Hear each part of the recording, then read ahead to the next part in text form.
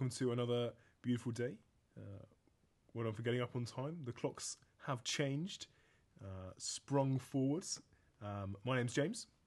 And I am Chris, rejoicing in the extra light. Are you enjoying it? I'm loving it. It's a great time to be alive, but it's also a greater time to delve into the Psalms. And today Amen. We're going to be looking at Psalm 13. Let's read together.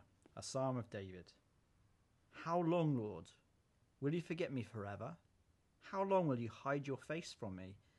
How long must I wrestle with my thoughts, and day after day have sorrow in my heart?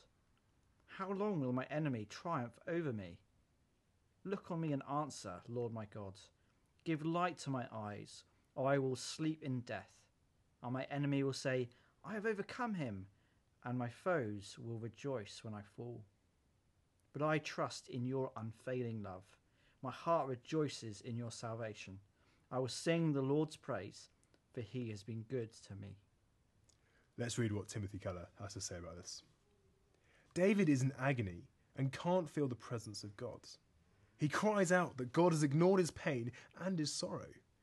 It's almost a howl. And the fact that it's included in the Bible tells us that God wants to hear our genuine feelings, even if they are anger at him.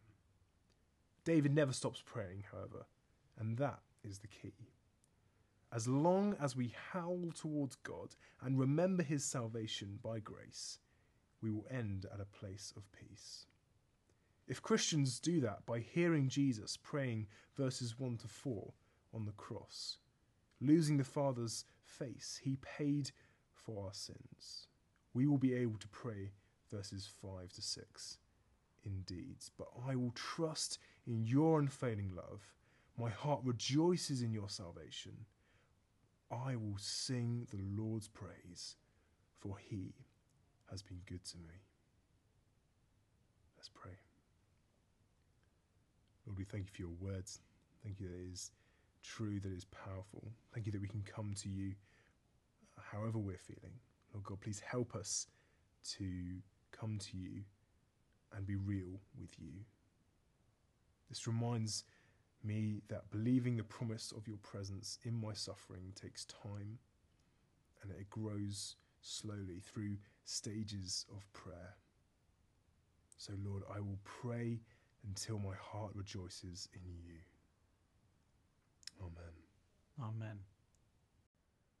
We hope that you have been blessed by this morning, and we hope that you will continue through this day, either pouring out your heart, whether it be in anger or whether it be in rejoicing.